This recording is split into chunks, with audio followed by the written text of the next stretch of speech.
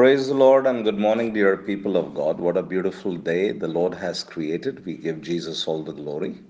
Let me encourage you from this beautiful passage of Scripture from the book of Numbers, chapter 12 and verse 11. And that's where the Scripture says, "And Aaron said unto Moses, Alas, my Lord, I beseech thee, lay not the sin upon us, wherein we have done foolishly, and wherein we have sinned."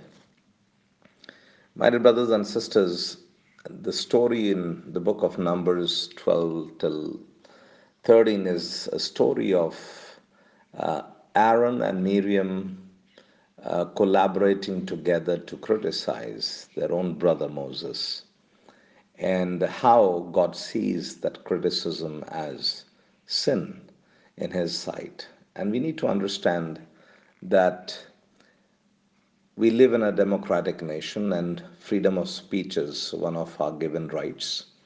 Having said so, does it mean that we have the freedom to do whatever we want to say, whatever we want to do? Or it is, what is freedom? Freedom is actually doing what we ought to do. And as Christian believers, we need to understand what are the biblical mandates and what is the biblical boundary of how we can express ourselves and how beautifully the Lord hears us and blesses us, right?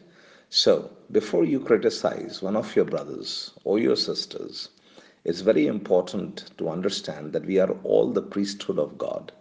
We are the kings and priests unto the Lord, every one of us who is washed in the blood of the Lamb. Amen. And those who have confessed Jesus as their Lord, they are born again sons and daughters of the Most High God.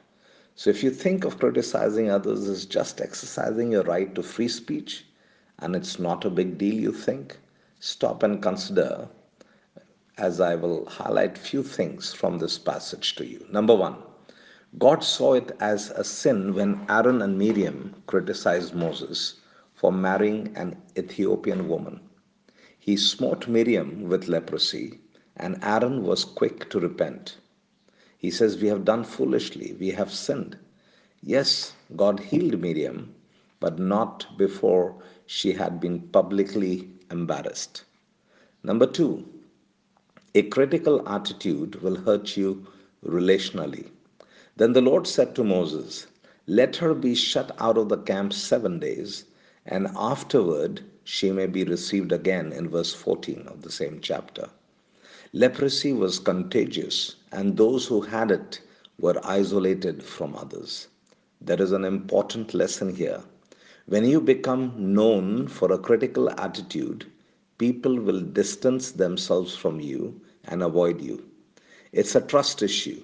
They know if you will talk to them about others, you will talk to others about them, right? Number three, a critical attitude hinders everybody's progress.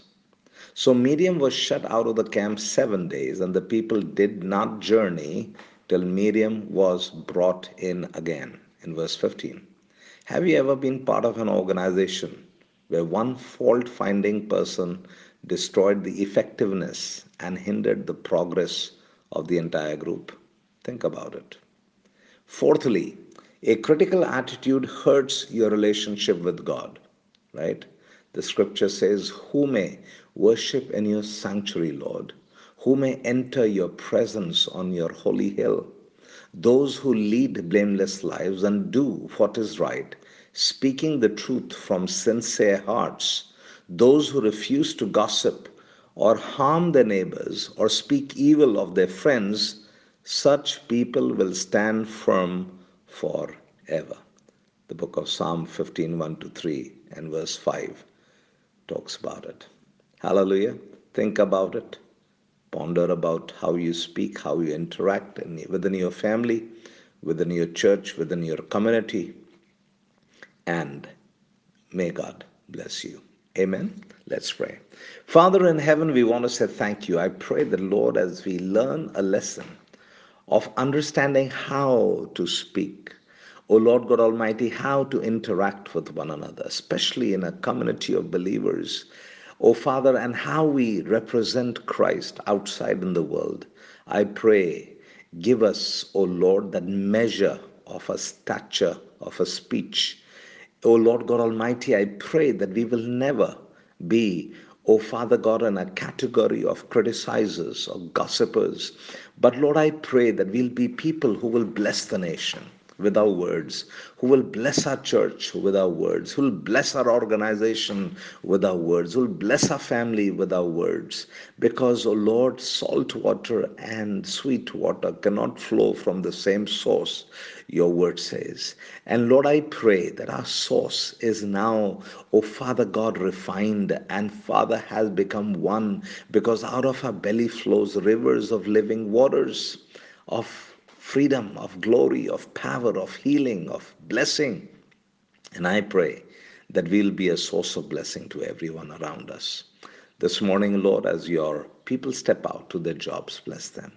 Those who are sick, they'll be healed in Jesus' name. And I pray that your people will prosper in every area of their lives.